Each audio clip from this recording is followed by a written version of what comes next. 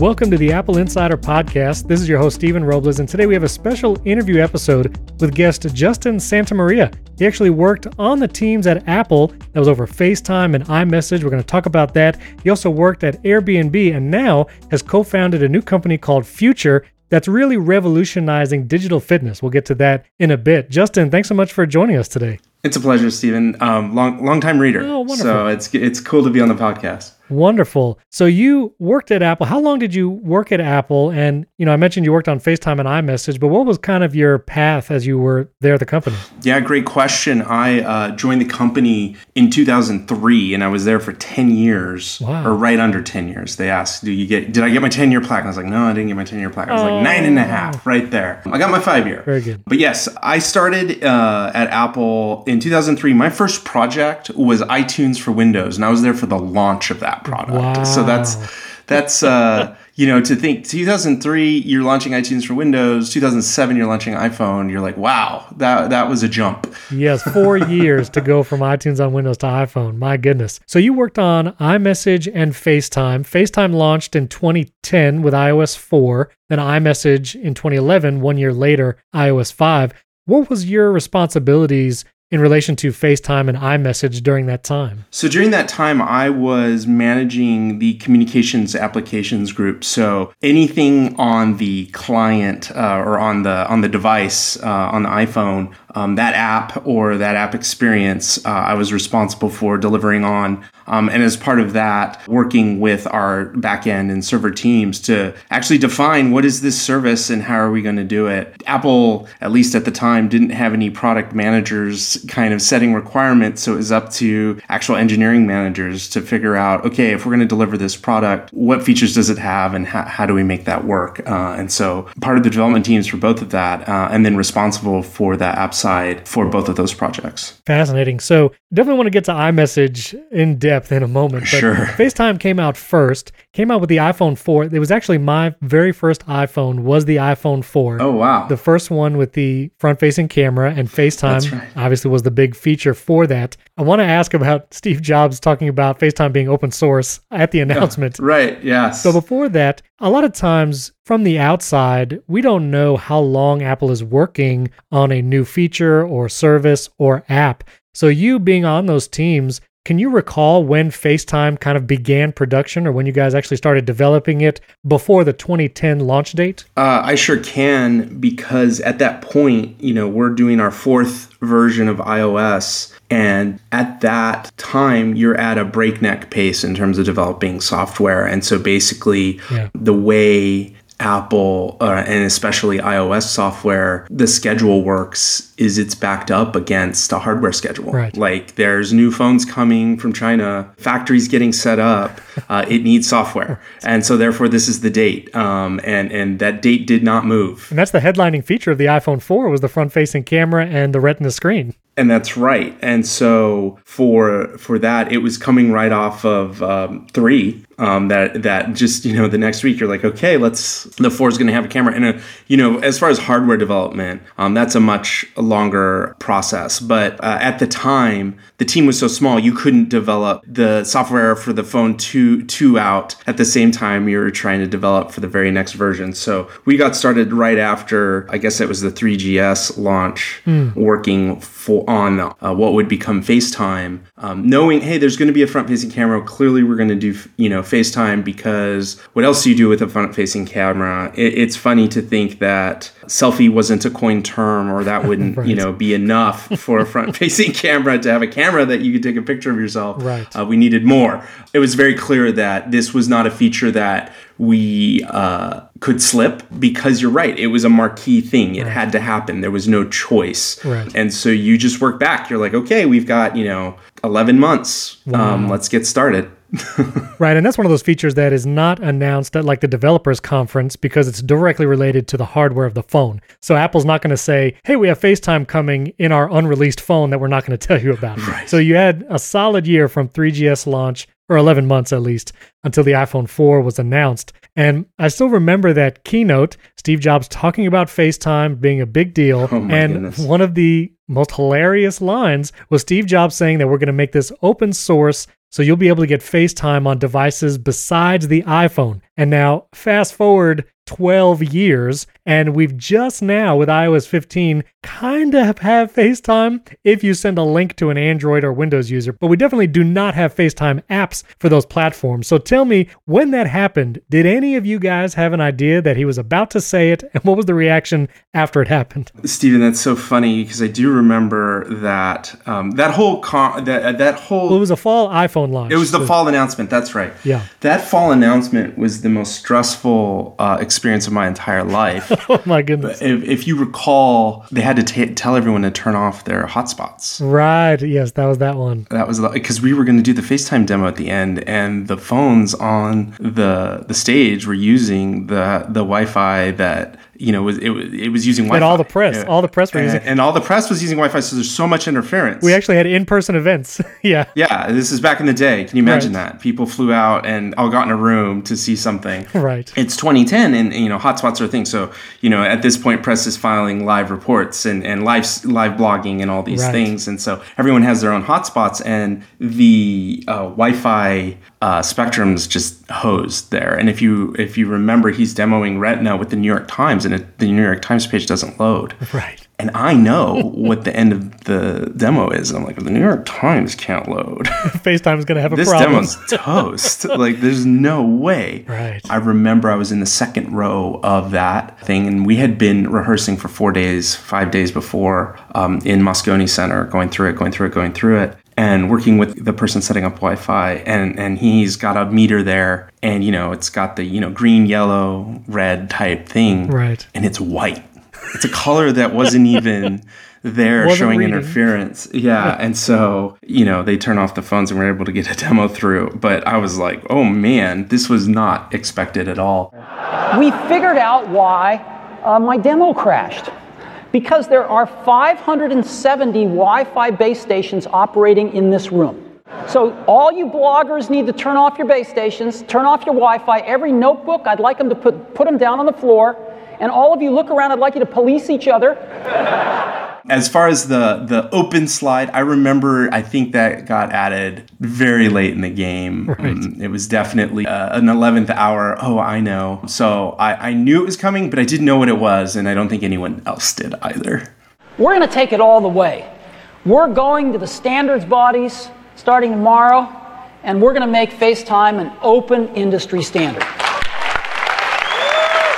So after the event, and that was announced, I don't think Apple ever really mentioned it again. It just kind of quietly dissipated into the ether. What was the behind the scenes talk? Was there ever efforts to make it open source or release it to other platforms? Or was it just like, JK, we're not doing this actually? It was a long time ago. I know there were efforts. It was actually handled by a different group, believe it or not. So I was not responsible for delivering that. And I'm not too sure where that had landed. It's one of those things where I think it's easy to say and hard to put into practice. Oh, for sure. But I can't speak for, I wasn't responsible for the actual open part of that project. But Was it a project? Yes, I think it was. Very good. Well, then 1 year later, in 2011, iMessage launches with the iPhone 4S, Apple's messaging service to compete with, at that time, BlackBerry Messenger and other messaging services. What was your role specifically in the iMessage development? Was it the app side, service side, or both? It was both. I was responsible for the app side directly and for launching as a whole, and was working very closely to define that service side and what would it entail and how would it look, and working with our design team as well as our back-end team, our server team, as well as the app team that I was directly responsible for to develop iMessage off the heels of FaceTime. We'll get to the modern conversation, or at least today's talk about iMessage and RCS and all that. But in that initial development stages, now we kind of talk about the colors and how the green bubbles almost have this averse emotion when people see the green as opposed to the blue. Do you have any recollection of what the color choice process was like? Was there any kind of testing of different colors? Do you know, were you responsible in any of those talks? If you recall, the SMS It was already green. The Messages app was just all was green. Before. Yeah. Like Messages app, it was called the SMS app. It was green. It had a green icon. In fact, the Messages app today, if I'm not going crazy, still has a green icon. Oh, it's still green. There was never any pejorative green discussion, right? Like in fact, that was the default color. And if you recall, prior to iMessage, the send button was blue. The bubbles were all green. And as a part of building the client-side platform,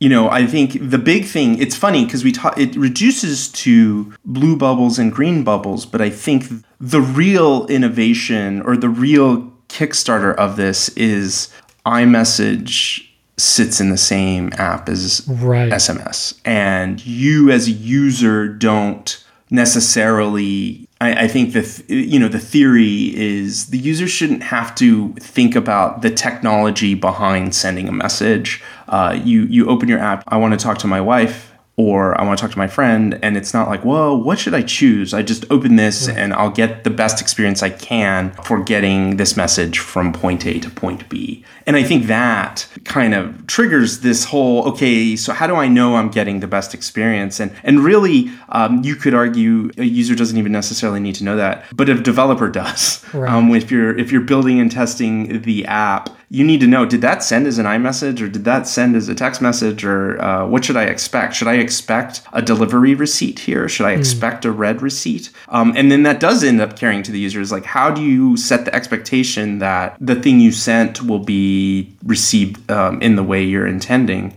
And so that kind of carried through. And it was really more of an informational detail of you're going to get an enhanced experience because the bubble is blue, rather than the base level experience because the bubble is green. And what that did is it gave us a lot more ability to have these two technologies coexist in the same app. That's what made it so powerful, was that the users really didn't change their procedures at all. That's right. The same app that they were using for SMS texts for the 3 to 4 years prior, now they use the same app in the same way, but they automatically get an upgraded experience if they're talking to another iPhone user, which, that integration, I think, made it such a powerful feature. Also, just a side note, I'm really glad to hear you say red receipts, because I hear people say read receipts, and I'm like, I don't know if that's right. So from the inside, can you tell us officially, did you guys call them red receipts? I can't speak for that. Okay. I think, but I say red receipts, I guess. I wasn't even... because I read the message. It was subconscious. It means I read the message. Mm-hmm. Yeah. Okay. Yeah, I don't know if I want to dip my toe there, but I suppose I say red receipts since you caught it in my subconscious. Very well. Well, I agree with it. That's what I say as well. Now, at the time when iMessage came out in 2011, and in the few years after, I guess you were there about another year and a half or 2 years after iMessage launched, were there any conversations at the time about iMessage being launched for other platforms like Android, whether it was with the development team or with VPs or even, whoever else was up the chain? Was there any talk about that at the time? I recall having this be an open question. Like, should this be on other platforms all the way from, should this be a federated system? Should we build an Apple, Android, iMessage app? It was definitely something, that's part of the conversation. I don't think any technology company cuts off any sort of thinking. Now, privately you figure out what your message is, you go forward with it, but you try to figure out where this is going to go. And when I was there, it was very clear to me that we wanted to innovate on the iOS platform. The team still was very small, so there was also just kind of a we're not gonna build this right now, whether or not strategically it makes sense or not. I think iPhone and iMessage was still kind of in its infancy to be like, well, how much do we expand this? Because it's definitely, Apple traditionally has been, we sell hardware. Let's build software for hardware, and not, hey, let's build ecosystems for communication. And so that was kind of always the default mindset when I was there. And I think there's this interesting thing, and it's actually because of FaceTime that iMessage was a service that used your phone number as your identifier. You didn't pick a screen name, right? And it uses the same service, the registration service that FaceTime used. And so we got to piggyback off of that. And so there's also this question that kind of starts to come up, like, who owns the phone number, and how do you know that's giving you the right signal on what the phone number is? And I think that just that one question, you go, okay, this is like not just a quick port. We have to actually really understand how these things can work. Then priorities happen and you got to ship the next iPhone, and that would never be a, hey, engineers on the ground wrote this thing, let's ship it. It's like a very strategic question that needs to be answered by the powers that be. Well, I also think, yes, it started with your phone number via carrier, and this will play into the RCS conversation also. But now when you have an iMessage attached to your iCloud account, it's also attached to your email address, like your iCloud email address. And for like my kids who use iMessage all the time, they don't have a phone yet, so they don't have a phone number. So nothing is attached to a carrier. Their iMessage experience is strictly relegated to their iCloud email address, and it's still the same product. They still message and have all the same features as iMessage elsewhere. And I think that's a major advantage that iMessage has in compared to something like RCS or even WhatsApp that really tries to make your messaging account attached to your phone number, which in the future could change. I think there's a higher likelihood that someone's phone number might change. Maybe they even move to a different country or just a different state here in America, as opposed to your iCloud email, which has the potential to be the same for your entire life. And I would prefer whatever identity the people closest to me message me with is that identity instead of a phone number that is beholden to a carrier that I may lose one day if I go to a different carrier. For that, my next question to you then is now to the modern conversation of RCS versus iMessage. There's pressure on Apple to either adopt RCS into the Messages app or open up iMessage to other platforms. I think the latter is much less likely. How do you feel now, kind of being not working for Apple for a number of years, but you're still an entrepreneur, still in the technology space? Well, what are your feelings on that closed ecosystem versus RCS, and what do you think Apple should do here? Yeah, great question, Stephen. And it's interesting, just to piggyback off that before I go into this, which is, the whole iCloud email as an addressable unit. That was very early in our system. And that was really to support iPod Touch back in the day and iPad. Right. Because those didn't necessarily have cellular service or phone numbers for that matter. And so we wanted this to support, the Apple ecosystem. And it's interesting how that's carried over into, other just basic use cases and is still very applicable today. I had a conversation about RCS in like 2011 with phone carriers. Oh, wow. And so it's not like RCS is a new thing. Right. In any way. And it's something that is only now coming up, I think, because it's receiving adoption. I think, I think when you say pressure, I think there's, a very specific set of company that is doing that. And I think there's a bigger question here, and that is around ability to deliver. And when you create interoperability across even platforms or companies or networks or systems, you essentially put a stake in the ground and say, this is kind of the base experience. And you kind of agree to innovate in a way that will always support the base experience. And this is kind of something that RCS is an evolution. It comes from the same, place that SMS and MMS came from, which is, classic cellular technology. But the reason why iMessage was developed was because SMS and MMS were these very base level, basic experiences, because it needed to work for, every phone that supported this. And you end up having to kind of understand that there's a reason why when you send a message that's not over iMessage, it's a postage stamp. And why you basically can't send a video over MMS. That's not to say that you shouldn't interoperate. You could say, hey, SMS, how has that evolved? Has everything moved past that? And is there a new kind of base standard to support across platforms? I haven't looked at the RCS doc in years, so I couldn't say. Well, and let me ask you this, because I have made the argument that Apple is not going to adopt a technology that does not work as people would expect it to yet. And if you look at RCS right now, Verizon is supporting RCS. They're calling it their advanced messaging features, but it does not work cross-carrier yet. Same with AT&T. Right. So if Apple even adopted RCS right now and said you can use RCS in the Messages app, it's built in, me as an AT&T user could actually not use advanced messaging features via RCS with a Verizon user because the carriers still don't support that interoperability. And I feel like Apple is not going to adopt something where customers are going to be like, why isn't messaging working with my Android friends as I thought it would?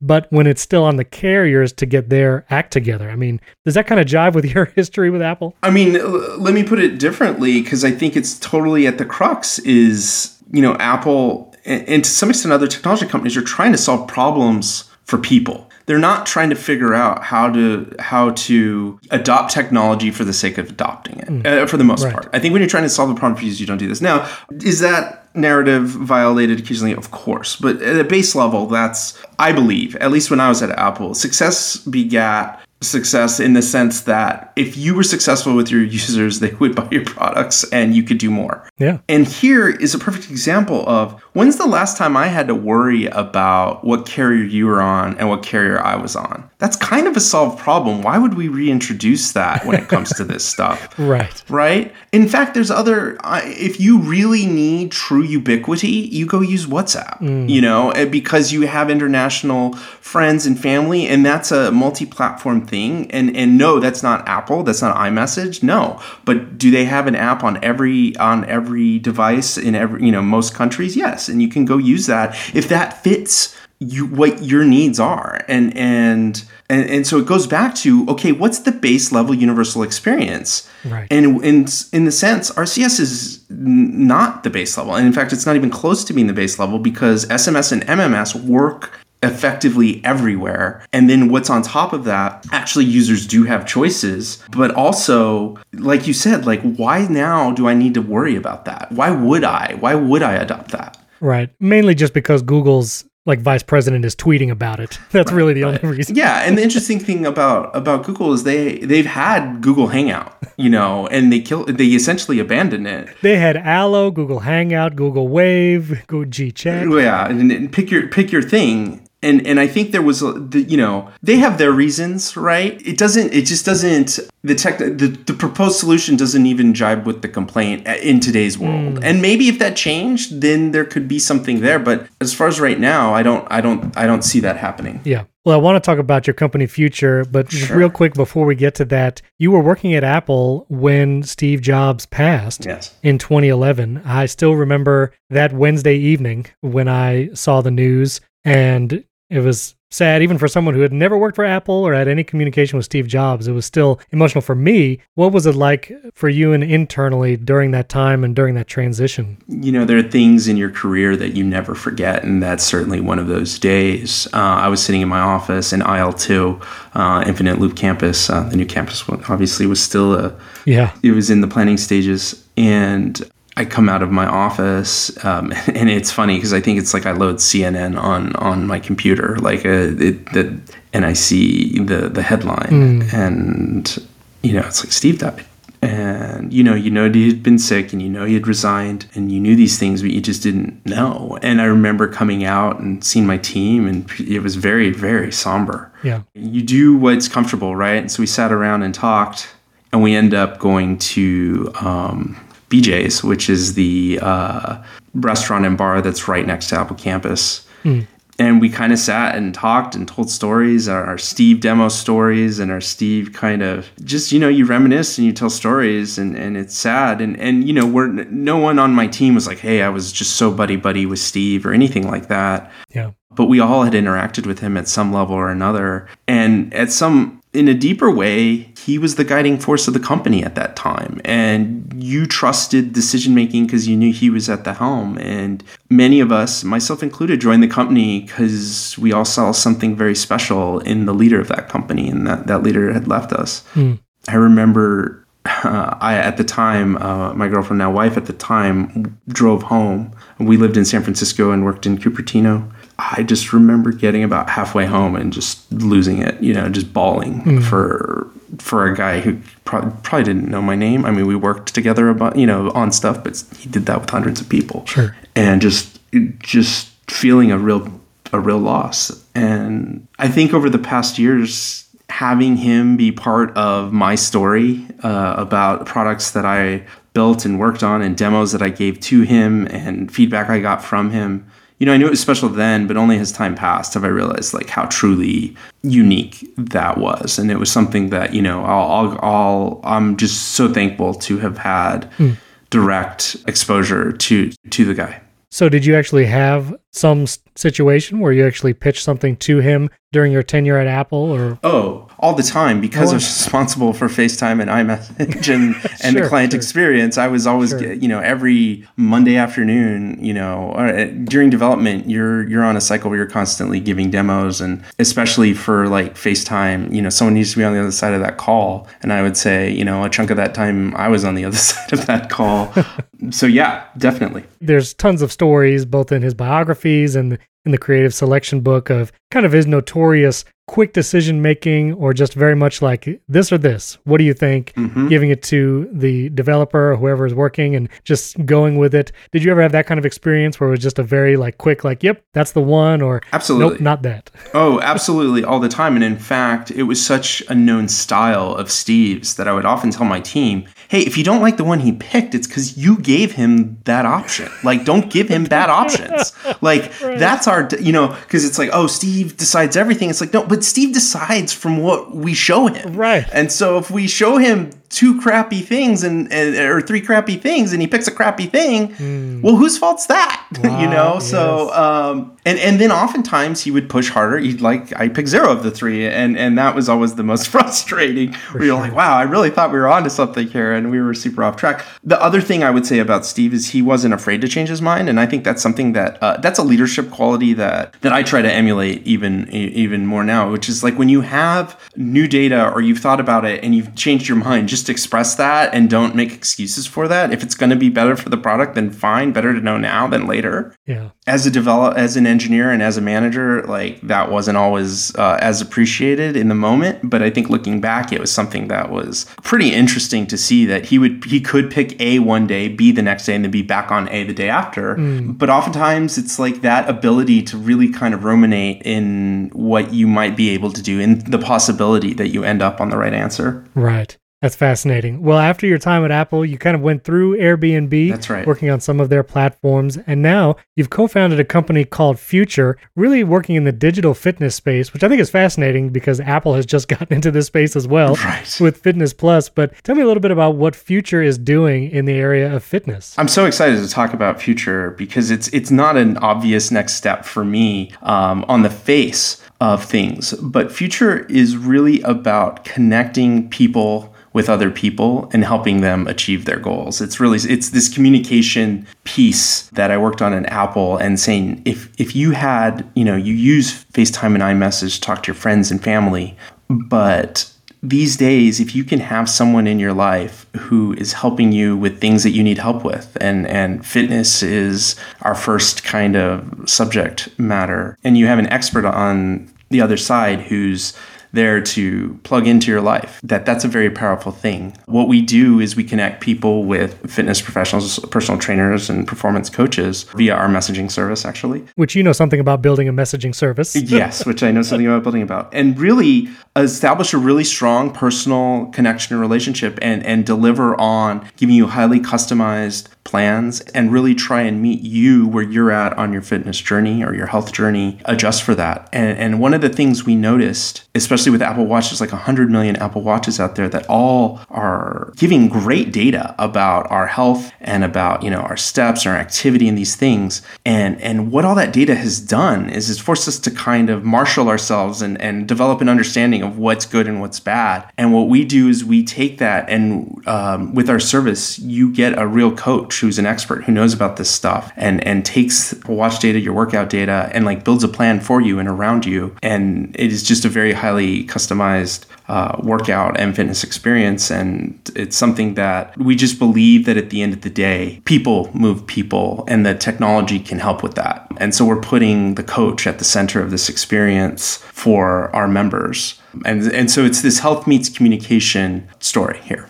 That's awesome because, it's interesting, especially since the pandemic, we've seen other areas, other industries move to this online and virtual connection point. I think about BetterHelp, which has sponsored this podcast a while ago.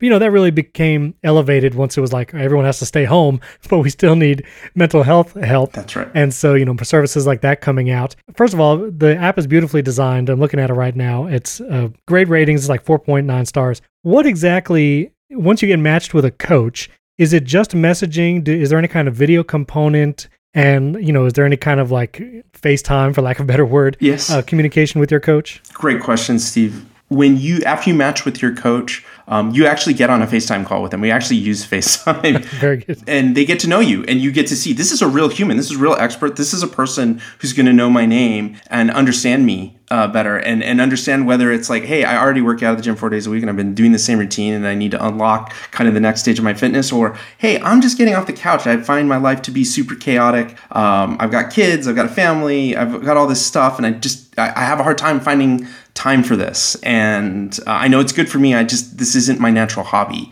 Our coaches work around that. And they, for the first time, we're not saying, hey, here's some content, do it. And if you don't, it's your problem. We say, let's understand your situation and figure out how to unlock success with you. And what we provide is a workout experience. And so we have exercises and all that pre-recorded, so you can look at video on your iPhone. And we actually have an Apple Watch app. You can track everything and see what's coming up next and all this stuff. So there's this whole workout experience.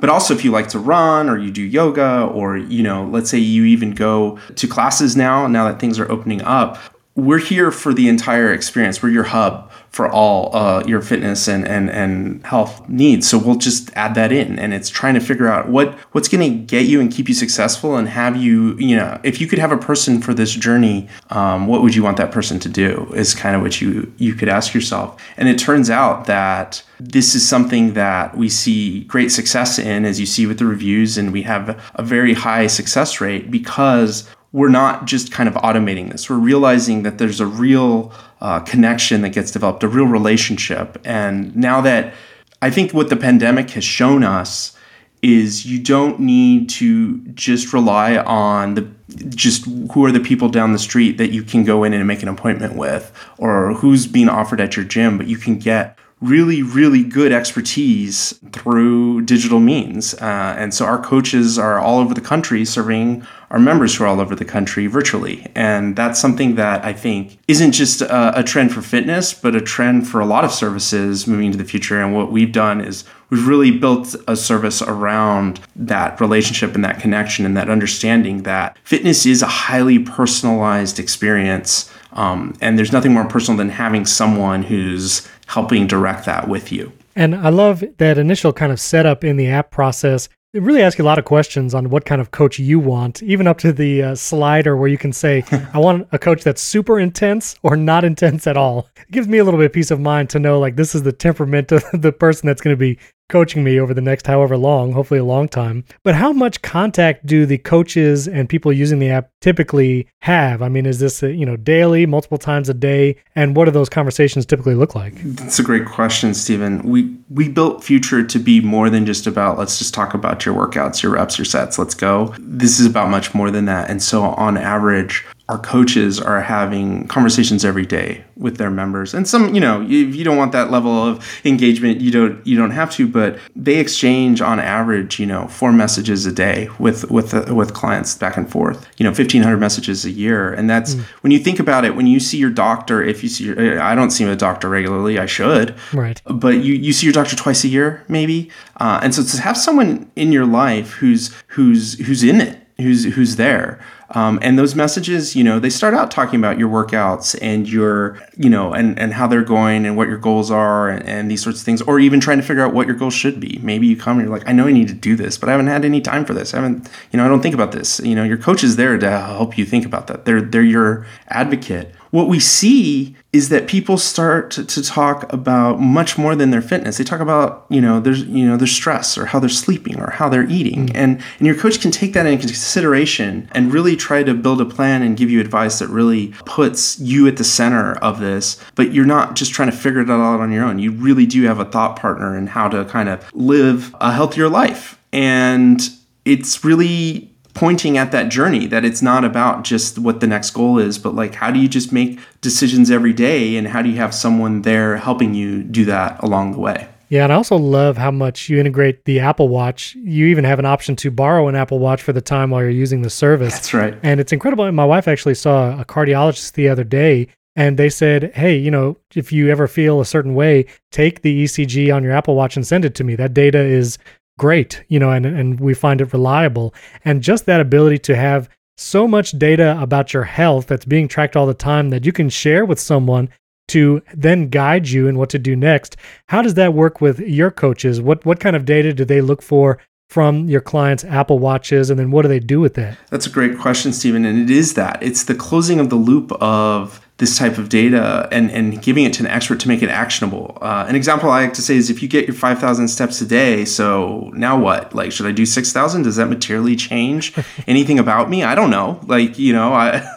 Well, there's people who actually have degrees in this stuff that know exactly, what that means and what you should do with that. And so for our coaches, looking at your heart rate and how that does during workouts and how it changes based off the exercises, looking at things like your runs and your pacing, and all these sorts of things are helpful to the coach in understanding that. And we plan to integrate sleep in all these things. So if you get a bad night's sleep, your coach can say, you know what, you're supposed to do a hard workout today. I'm going to dial that back. We're going to do some stretching. You're going to do some, breathing exercises, and we'll get back into it tomorrow. Wow. Like, that's the level of expertise and customization we offer. That's so good because, my wife does a video series of workouts on our Apple TV. And, she tries to follow the 100 days, and she likes to go in order and, not miss a day. But there are some times where she didn't have a good night's rest, or it's just a really long day the day before. And she sees that there's a 45-minute high intensity workout on the schedule for that day. And then, it's that real struggle of do I push myself to do this, and then might I just take myself out for the rest of the day? Or do I do something different and feel like I'm messed up? I feel like I missed a day.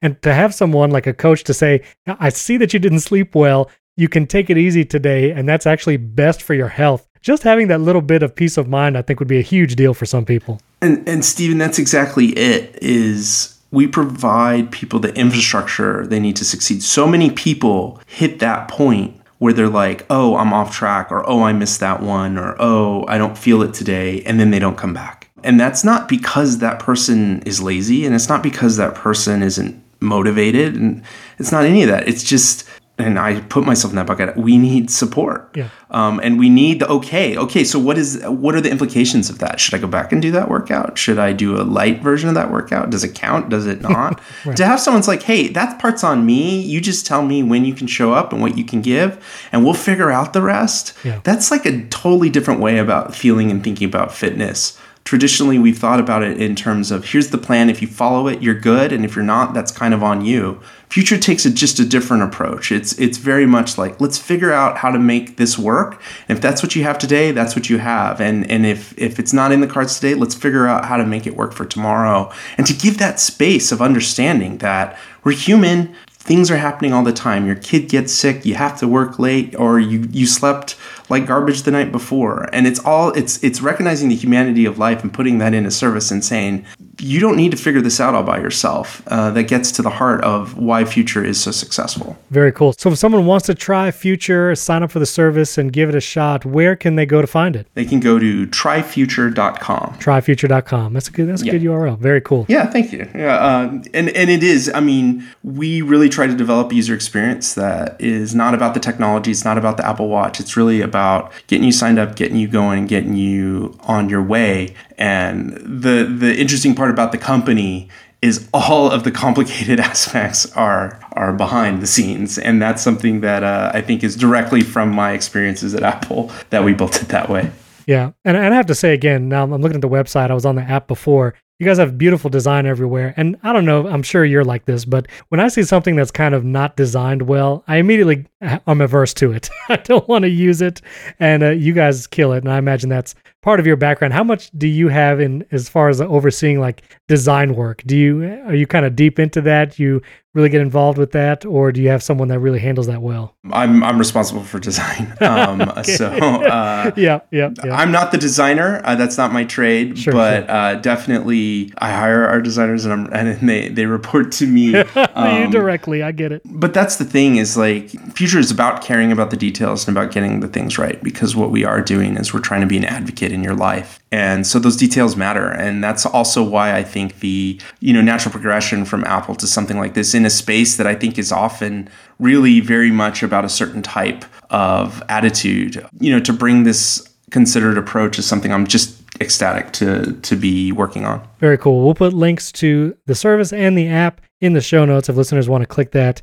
This has been a pleasure, Justin. Before we go, if you would oblige, I would love to know if you have one Steve Jobs story that really just stands out, that you remember either an interaction or a feature thing or something that that really just sticks in your mind. It was kind of that, I don't know, just one of those interactions with Steve Jobs. I can do that. It's not an exclusive interaction. I've told the story before, but I think it's definitely one worth telling because this is a very personal interaction. It was a Friday afternoon, and I'm sitting in my office. And at this point, I'm a manager. I'm not developing code. I'm like, I'm a professional meeting guy.